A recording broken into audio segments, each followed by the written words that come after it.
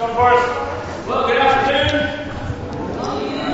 It is good to rejoice in all that God has done for us and to come together to encourage each other as well. And every Sunday we can do that here. Praise God for that. You can be open your Bibles to Luke chapter 7. We will continue to make our way through the Gospel of Luke this year as a church. We have a few different things going on. Let me just remind you of, last Wednesday, we have switched now from a Friday night congregational meeting to a Wednesday night congregational meeting. So the first two Wednesdays of every month, we're meeting together as a church here at 7:30 we start. And this last Wednesday, we talked about appointing deacons in the Berwick Church. And we're very excited about that prospect. I know not everyone can make it on a Wednesday night, so I just wanted to update the church on that endeavor. We have a plan and a process in place. Whenever we're all done on Wednesday, if you missed Wednesday and want more information, you can see me personally. You can also see my wife, Mandy Versell, or you can email her at mfversell@gmail.com, and she'll send you the handout of the lesson that we did on Wednesday with the basic guidelines of what we're doing as far as a nominee and the process of finding those nominees to eventually appoint deacons in the church. We will discuss it again at the first Wednesday meeting in August coming up. So if you missed this last one, you can come to the next meeting there, the first two Wednesdays of the month in August. I look forward to establishing more godly leadership in our church through the process of nominating and appointing deacons, prayerfully this year. So that is the plan, and that is exciting. The singles and students are a bit scattered over the summer. Things going on. We're going to try to have a devotional all together with all the singles and students in the church. Barbecue and devotional at the Purcell residence the 27th of July. That's a Thursday, a week from this Thursday coming up, the last Thursday of the month. So please, all singles and students, plan on being at the Purcells at 7 p.m. For a barbecue and devotional to enjoy our summer together. Amen? I know Paul Ugolini, we were blessed to have him in town last weekend. We were fortunate to have a holiday in my family, but Paul's an old friend, and I heard it was a very inspiring time for the School of Missions that him to preach, and it's great to hear about what God's doing in the Glasgow Church. And then James Cousins preached before that in Luke 7:11 through 17. We're going to look here and continue in the Gospel of Luke here in a moment. Of course, last time we were in Luke, just a little recap. A widow in the city of Nain is approached by Jesus and his disciples, and she's heading out of the city with a funeral procession for her only son who has died, and Jesus and his disciples are entering in.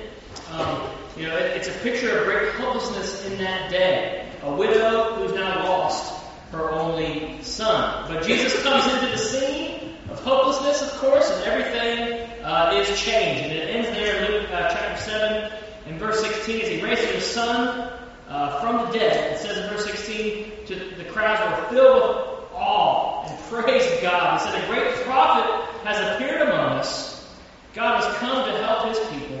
And this news about Jesus spread throughout Judea and the surrounding country. So Jesus now has raised someone from the dead. The miracles are getting greater and more widespread in the early parts of his ministry here. So faith should be growing, faith should be soaring in this man who is claiming to be the Messiah of the Jews. But it's quite interesting. We read on in Luke chapter 7 in verse 18. It says, John's disciples now show up on the scene. This is referring to John the Baptist, who was the one who was preparing the Jews for the coming of the Christ, who had preached and now was in prison. He had challenged Herod on his adulterous relationship with his wife, and so he's put in prison for that. So John's disciples are sent by John, it says in Luke 7, verse 18. He calls two of them, and he sent them to Jesus to ask him, are you the one who was to come, or should we expect someone else? So in verse 20, the men came to Jesus, as good messengers would, they repeat the message. John the Baptist sent us to you to ask, are you the one who was to come, or should we expect someone else? Verse 21, at that very time Jesus cured many who had diseases, sicknesses, and evil spirits, and gave sight to many who were blind. So he replied to the messengers, go back and report to John what you have seen and heard. The blind receive sight, the lame walk, those who have leprosy are cleansed, the deaf hear, the dead are raised, the good news is proclaimed to the poor. Blessed is anyone who does not stumble on account of me. Verse 24, after John's messengers left, Jesus began to speak to the crowd about John. What did you go out to the wilderness to see? A reed swayed by the wind? If not, what did you go out to see? A man dressed in fine clothes? No, those who wear expensive clothes and indulge in luxury are in palaces. you out to see? A prophet. Yes, I tell you, and more than a prophet. This is the one about whom it is written, I will send a messenger ahead of you who will prepare your way before you, referring to Malachi chapter 3, verse 1. And Jesus goes on to say in verse 28, I tell you, among those born of women, there is no one greater than John. Yet, the one who is least in the kingdom of God is greater than he. And Luke goes on to note, all the people, even the tax collectors, when they heard Jesus' words, acknowledged that God's way was right, because they had been baptized by John. But the Pharisees and the experts of the law rejected God's words for themselves, because they had not been baptized by John. Jesus went on to say in verse 31, to what then can I compare the people of this generation? What are they like? They are like children sitting in the marketplace and calling out to each other. We played the pipe for you, and you did not dance. We sang a dirge, and you did not cry. For verse 33, John the Baptist came neither eating bread nor drinking wine, and you say he has a demon. The Son of Man came eating and drinking, and you say here is a glutton and a drunkard, a friend of tax collectors and sinners.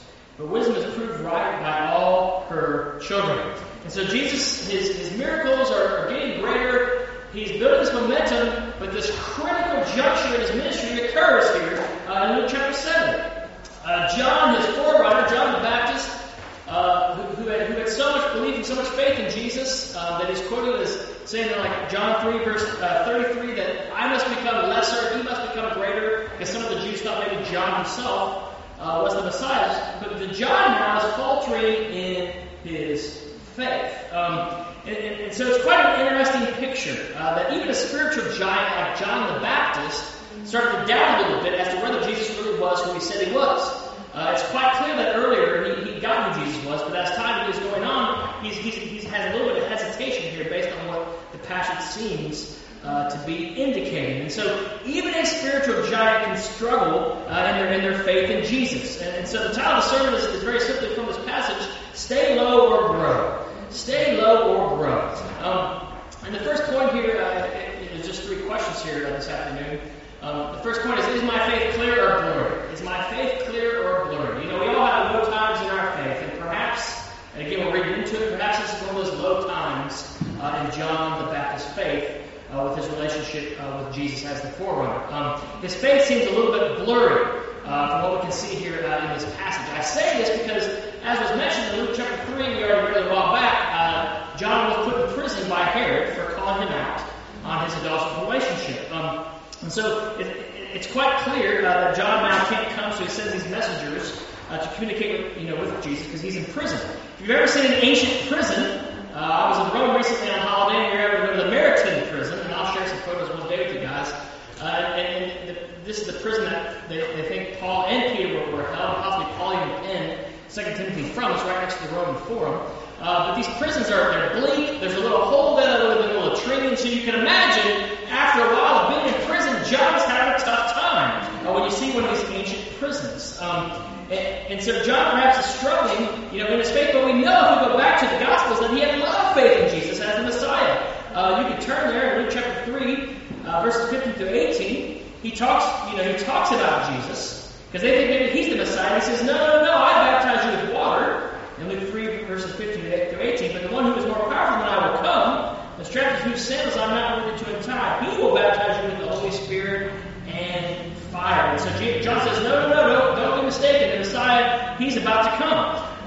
The parallel gospel account in John has John saying the same exact thing. And then in chapter 1, verse 35, he's with two of his disciples, and he says, as Jesus passes by, look, the Lamb of God who takes away the sins of the world. And again, in chapter 3 of John's Gospel, in verse 26, Jesus is baptizing in another place where John is not baptizing, and his disciples are struggling with that concept. And they say to John, Rabbi, in John 3, verse 26, the man who is with you on the other side of Jordan, the one you testified about, look, he is baptized, and everyone is going to him. And John goes on to make it very clear that no, this is right, this is the Messiah. And in chapter 3, verse 30, he says, he must become greater, referring to Jesus. I must become less. So earlier on in John's ministry, it was very clear to him that Jesus was indeed the Messiah. But here in chapter 7, we read that it's getting a little fuzzy for him. And so he sends these two messengers to find out what exactly is going on. Perhaps some of it was John's theology. Perhaps he's looking for a conquering king, much like many of the Jews were, rather than a suffering servant as the Messiah. And so, again, we can be critical of John here, but really we can relate in some sense to John. That sometimes we have low times in our faith, right? Where we doubt God, and it makes us falter and ask questions that we ought not to ask. But amen, God is gracious. God is merciful in our doubts and our struggles. And Jesus here didn't say, hold up, mate. Do you remember what you said about me earlier? Why are you wavering in your faith? No, what does Jesus tell his messengers to bring back to him in verse 22? He says, go back and report all that you see and hear. The deaf are hearing, the blind are seeing, the lame are walking, and even the dead are being raised from the grave. So Jesus says, look at what you can see and hear. God has provided all the evidence that you need to believe that Jesus is indeed the Messiah. And so Jesus ends this time in verse 23 here. He says, blessed is anyone who does not stumble on account of me. That Greek word there for stumble, literally, it could be rendered as blessed anyone who doesn't have a negative reaction on account of me. And so what is happening here is sometimes God, well, I should say oftentimes God, doesn't work the way we think He's supposed to work. He doesn't do what we think He's supposed to do, and that's what John is struggling with. Perhaps this is not what he pictured at this point. He's about to lose his head in jail, and the Messiah's here. It doesn't make sense in John's mind. We can understand that struggle. He's wavering a little bit, perhaps. And we, in the same way, can understand that we sometimes think God should do things the way He should do in our own minds, or God should work the way I think He should work, and when He doesn't, we struggle in our faith. This struggle of faith is an opportunity for our faith to grow, our faith to shrink. And it reminds me of a funny story. In Mark's Gospel. Mark chapter 8, verses 22 to 26, Jesus is in Bethsaida, and a blind man comes to Him and asks Him, to heal him. And it says that, Jesus, He spits on the man's eyes and puts His hands on him. Again, that's not probably what the guy thought was going to happen, that he would be spat upon before he was going to be healed. But again, God doesn't often work the way we think He's going to work. And then Jesus says, do you see anything? He looked up and said, I see people, and they look like trees walking around. Once more, Jesus put His hands on the man's eyes. Then his eyes were opened, his sight was restored, and he saw everything clearly. And I think a lot of times as Christians, speaking of the Christians in the room, we sometimes need Jesus to touch our hearts again when it comes to our faith. We sometimes, we get that touch, we see it, it's clear, but then we lose it somehow. We get discouraged. We lose track of that clear faith. And we need to come back to Jesus and be touched by Him again to get that clear faith again in our lives. We should be seeing people, but we're seeing trees, spiritually speaking. And John is in one of those stages, the Baptist, here in Luke chapter 7. And we too are going to have to go through this struggle sometimes to get who God really is and to see God more clearly in our lives as well. And if you're visiting with us, perhaps you need to first encounter Jesus to see clearly and have a saving faith in Him. And we as a church would love to help you to see Jesus clearly. Please let us know how we can do that in your life if you're visiting with us today. But you've come across a group of people who are honest about their struggle to have real faith. But we're going to continue to seek it through our connection with Jesus. And John is told your faith can be fixed by simply seeing what Jesus is doing and hearing about it. Amen. We can't see it today, but we get to hear about it when we open up the Gospels. And so our low points of faith can turn to growth points when we're open and give them to Christ. John the Baptist here, the blind man, they persevered and found greater faith in the end. We must give these blurry things to Jesus. Bring them to Him, and even bring them to Him again and again and again. And Jesus can help our blurry faith to become more clear. So is your faith blurry or clear this afternoon? And second here, are you fired up or flat? Are you fired up or flat? We'll get there. There it is. Are you fired up or flat? Jesus now, he sends these messengers back with all the evidence, apparently in prison, that John needed to trust and know that Jesus was indeed the Messiah. Just seeing and hearing what He was doing.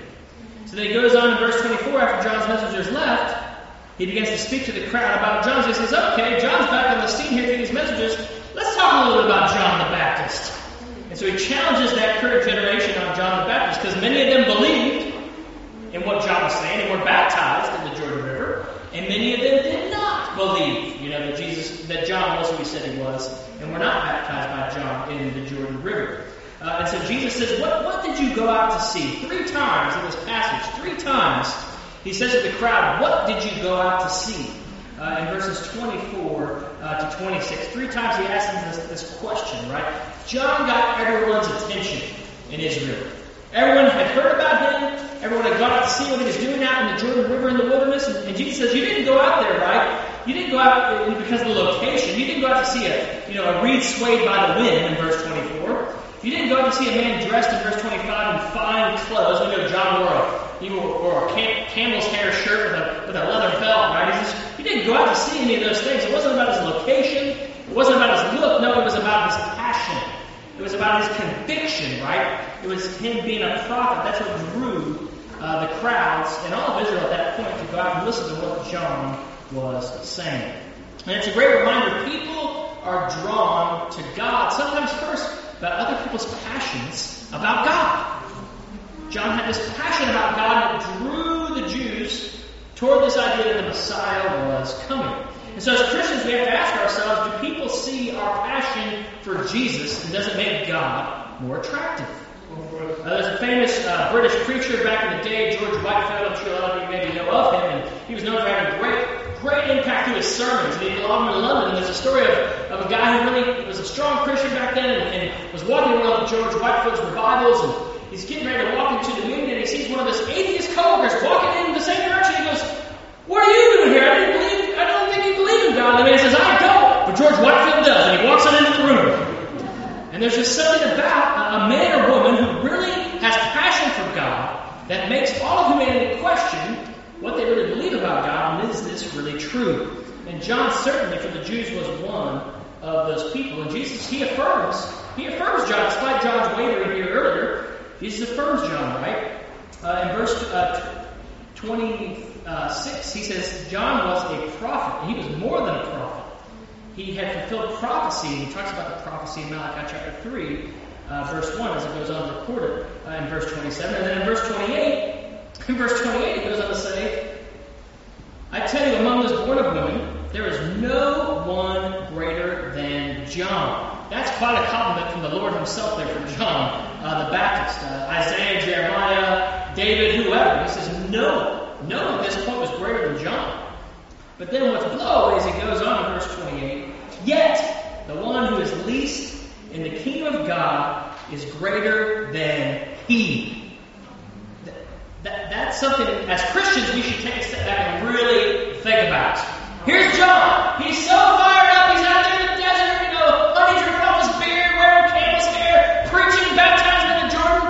All of Israel is stirred by this crazy guy. And he's saying, it's not about me. It's all about this guy coming. That's all he does. And then Jesus shows up and for 3 years preaches and teaches and heals. He's crucified. He's raised on the 3rd day as the Gospels make clear. And now, in Acts 2, this new covenant ushers in. And Jesus says, as great as he says John is, he says anybody who enters into this new covenant is even greater than John the Baptist. So should we have more or less zeal than John? The answer is obvious. It's more. And yet most of us think, whoa, I'm just trying to make it to work tomorrow. Wow, this is challenging. But again, it's because we don't get what we have. John got who Jesus was, and it fired him up.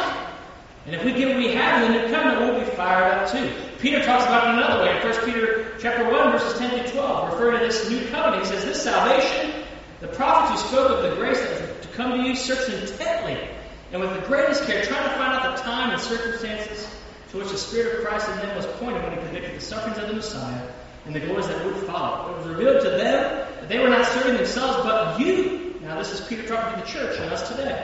"When they spoke of the things that have now been told you by those who have preached the gospel to you by the Holy Spirit sent from heaven. Even angels long to look into these things." And so Jesus is saying all the prophets here in Luke 7, they'd be jealous of what you and I have. John the Baptist would have loved. He would have longed for. He would have ate that up if he could have what you and I had. He couldn't have it. He was under the old covenant.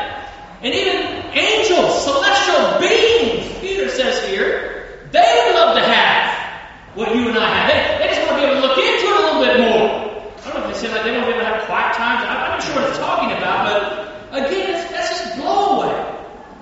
And so, are we fired up or flat? It's one or the other. There's no in between when you really get what we have as Christians. But we love that middle ground, don't we? We're very comfortable there. But is that really based on what God has given us and what God has called us to, or is that just based on the environment, or is that just based on society? We've got to really ask ourselves these questions. It's challenging, yet inspiring at the same time, because if John could be that fired up under the Old Covenant, we can indeed have this kind of fire as well under the New. So just two quick insights here, because I know we all want to be the people that the Bible calls us to be. How do we get more fired up? I think if I took a show of hands, I don't think anyone is here to be more flat in their faith today. I'm assuming everyone's here because they want more excitement, more zeal in their life for God, and more of a joy about heaven that is coming. So I have two quick insights from John, since John is so fired up, that can help us even under the New Covenant today. I think the first is we just got to get who Jesus is. We just simply have to get Jesus. Right? John 7:3, verse 30, he must become greater, as he's losing disciples of Jesus. I must become lesser. He got it, right? Oftentimes, as Christians, we make it the other way. I must become greater, and he or the church or even Jesus himself must become lesser. It's all about me. It's the personal Trinity, me, myself, and I, rather than the Holy Trinity, the Father, Son, and the Holy Spirit. And so we wonder why our zeal is gone, why we're coming to church we're not really that excited about, because we've lost our sight of our Savior. We've lost our zest from the Holy Spirit because we're too focused on ourselves. We just got to get the focus back on Jesus. That gave John great zeal. And Jesus says here in Luke 7, that's all John needs to have enough faith to stay in prison and be faithful. It's just to see what Jesus is doing. I think the other thing here that's obvious from John's ministry is we got to get sin. We got to see sin for what it is. We got to stand against sin. We got to call sin, sin. That's what John did. That's what his ministry was about. It was a baptism of repentance. Right? In Luke 3, 7-9, as the crowds are coming out, they're like, yes, we want to get baptized. Baptize me, John. The first thing out of his mouth is, you brood of vipers. Wow, that's a great welcome. Who warned you to flee from the coming wrath? Produce fruit in keeping with repentance. And we could go on. It was a message of repentance. And of course, right after that, John's going to be arrested for his stance against Herod's sin. Came across a great book on a Scottish reformer called John Knox. You may have heard of John Knox, you may not. The church he preached in at Edinburgh is still there to this day. But John Knox is an interesting character in the Reformation from the 1600s, but he really led a huge reformation in Scotland more than anywhere, but he had great impact, and he was contemporary with John Calvin and Zwingli and all those other guys. But anyway, he was mostly known for his war against Queen Mary, who was the British queen, and she was very Catholic, and he was very much against a lot of things the Catholic Church was teaching. And one of the things that's so radical about John Knox is he would call, back then the clergy had a lot of access to politicians and kings and queens, and so he believed because when the Old Testament kings were bad, the Old Testament would challenge them and call them out of their sin.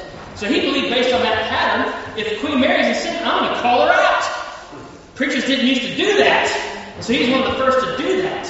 And he nearly lost his head several times because of that kind of a stance. But it's interesting, this quote, he says, true it is, God has commanded kings to be obeyed, but likewise true it is that in things which they commit against his glory, he has commanded no obedience. And they say that Knox is actually probably one of the great contributors to modern day democracy. Because he's one of the first people to stand up against a corrupt king or queen and say, hey, based on the word of God, sin is sin, and I'm calling you out. And I think it's such a great reminder as we live in this great democracy, of the UK today, that calling out sin is not a bad thing.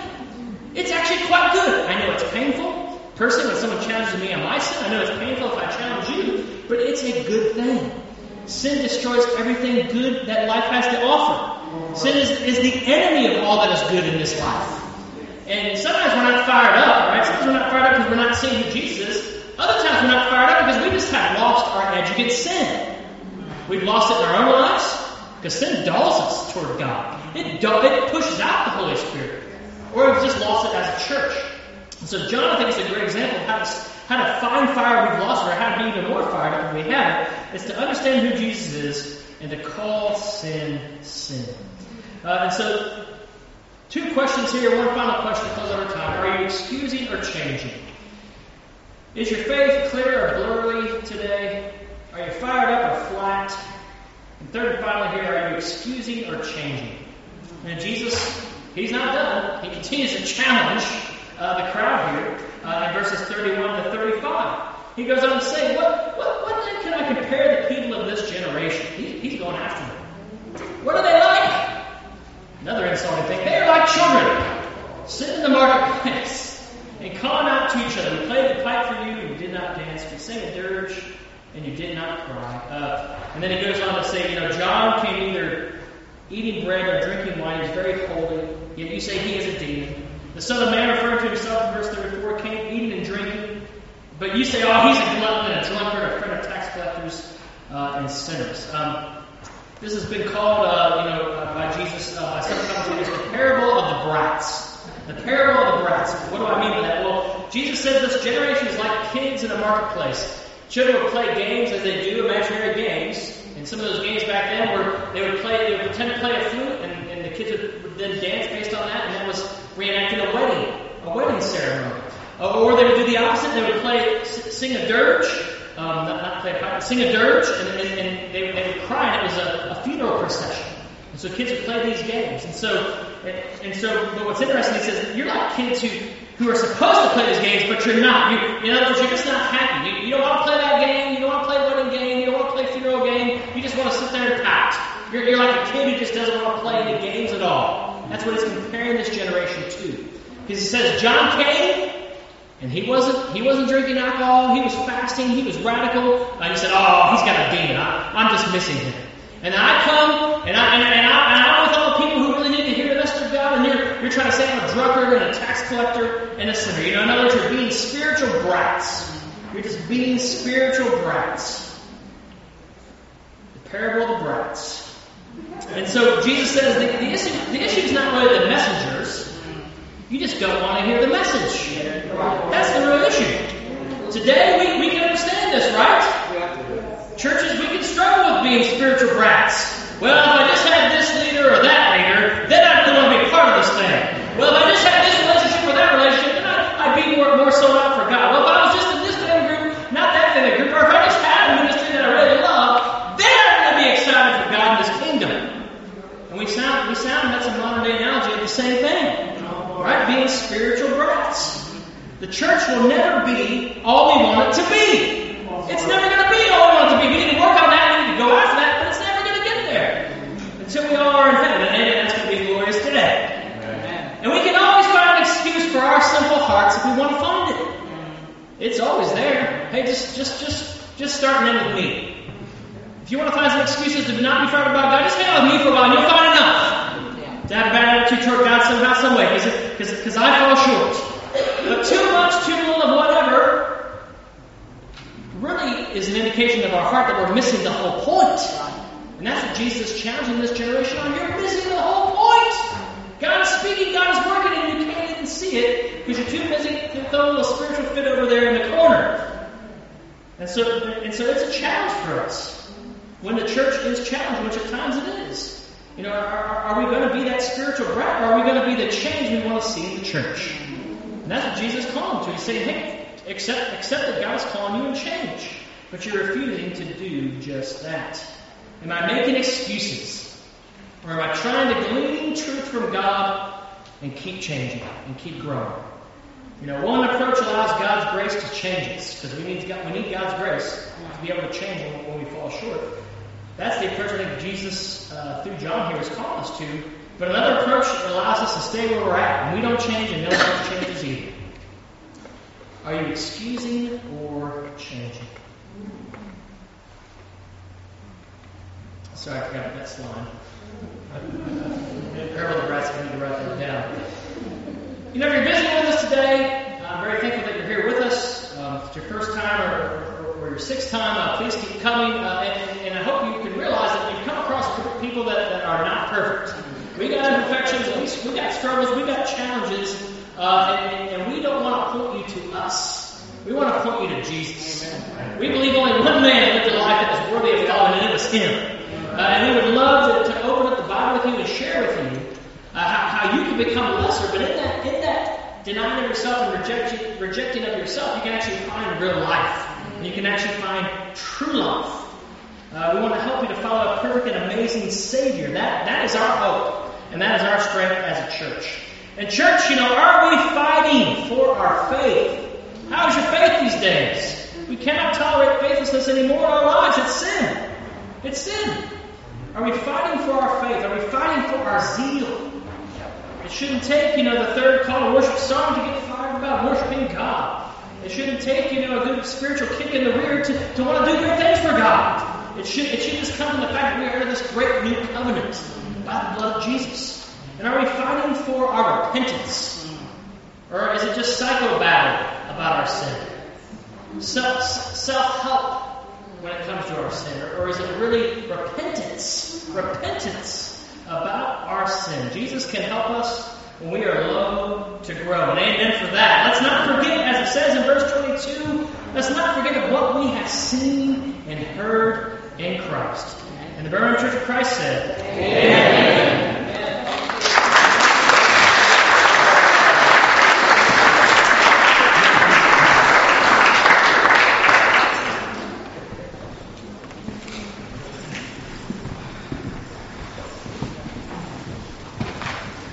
Thank you, Forrest. Please let's stand for a final song.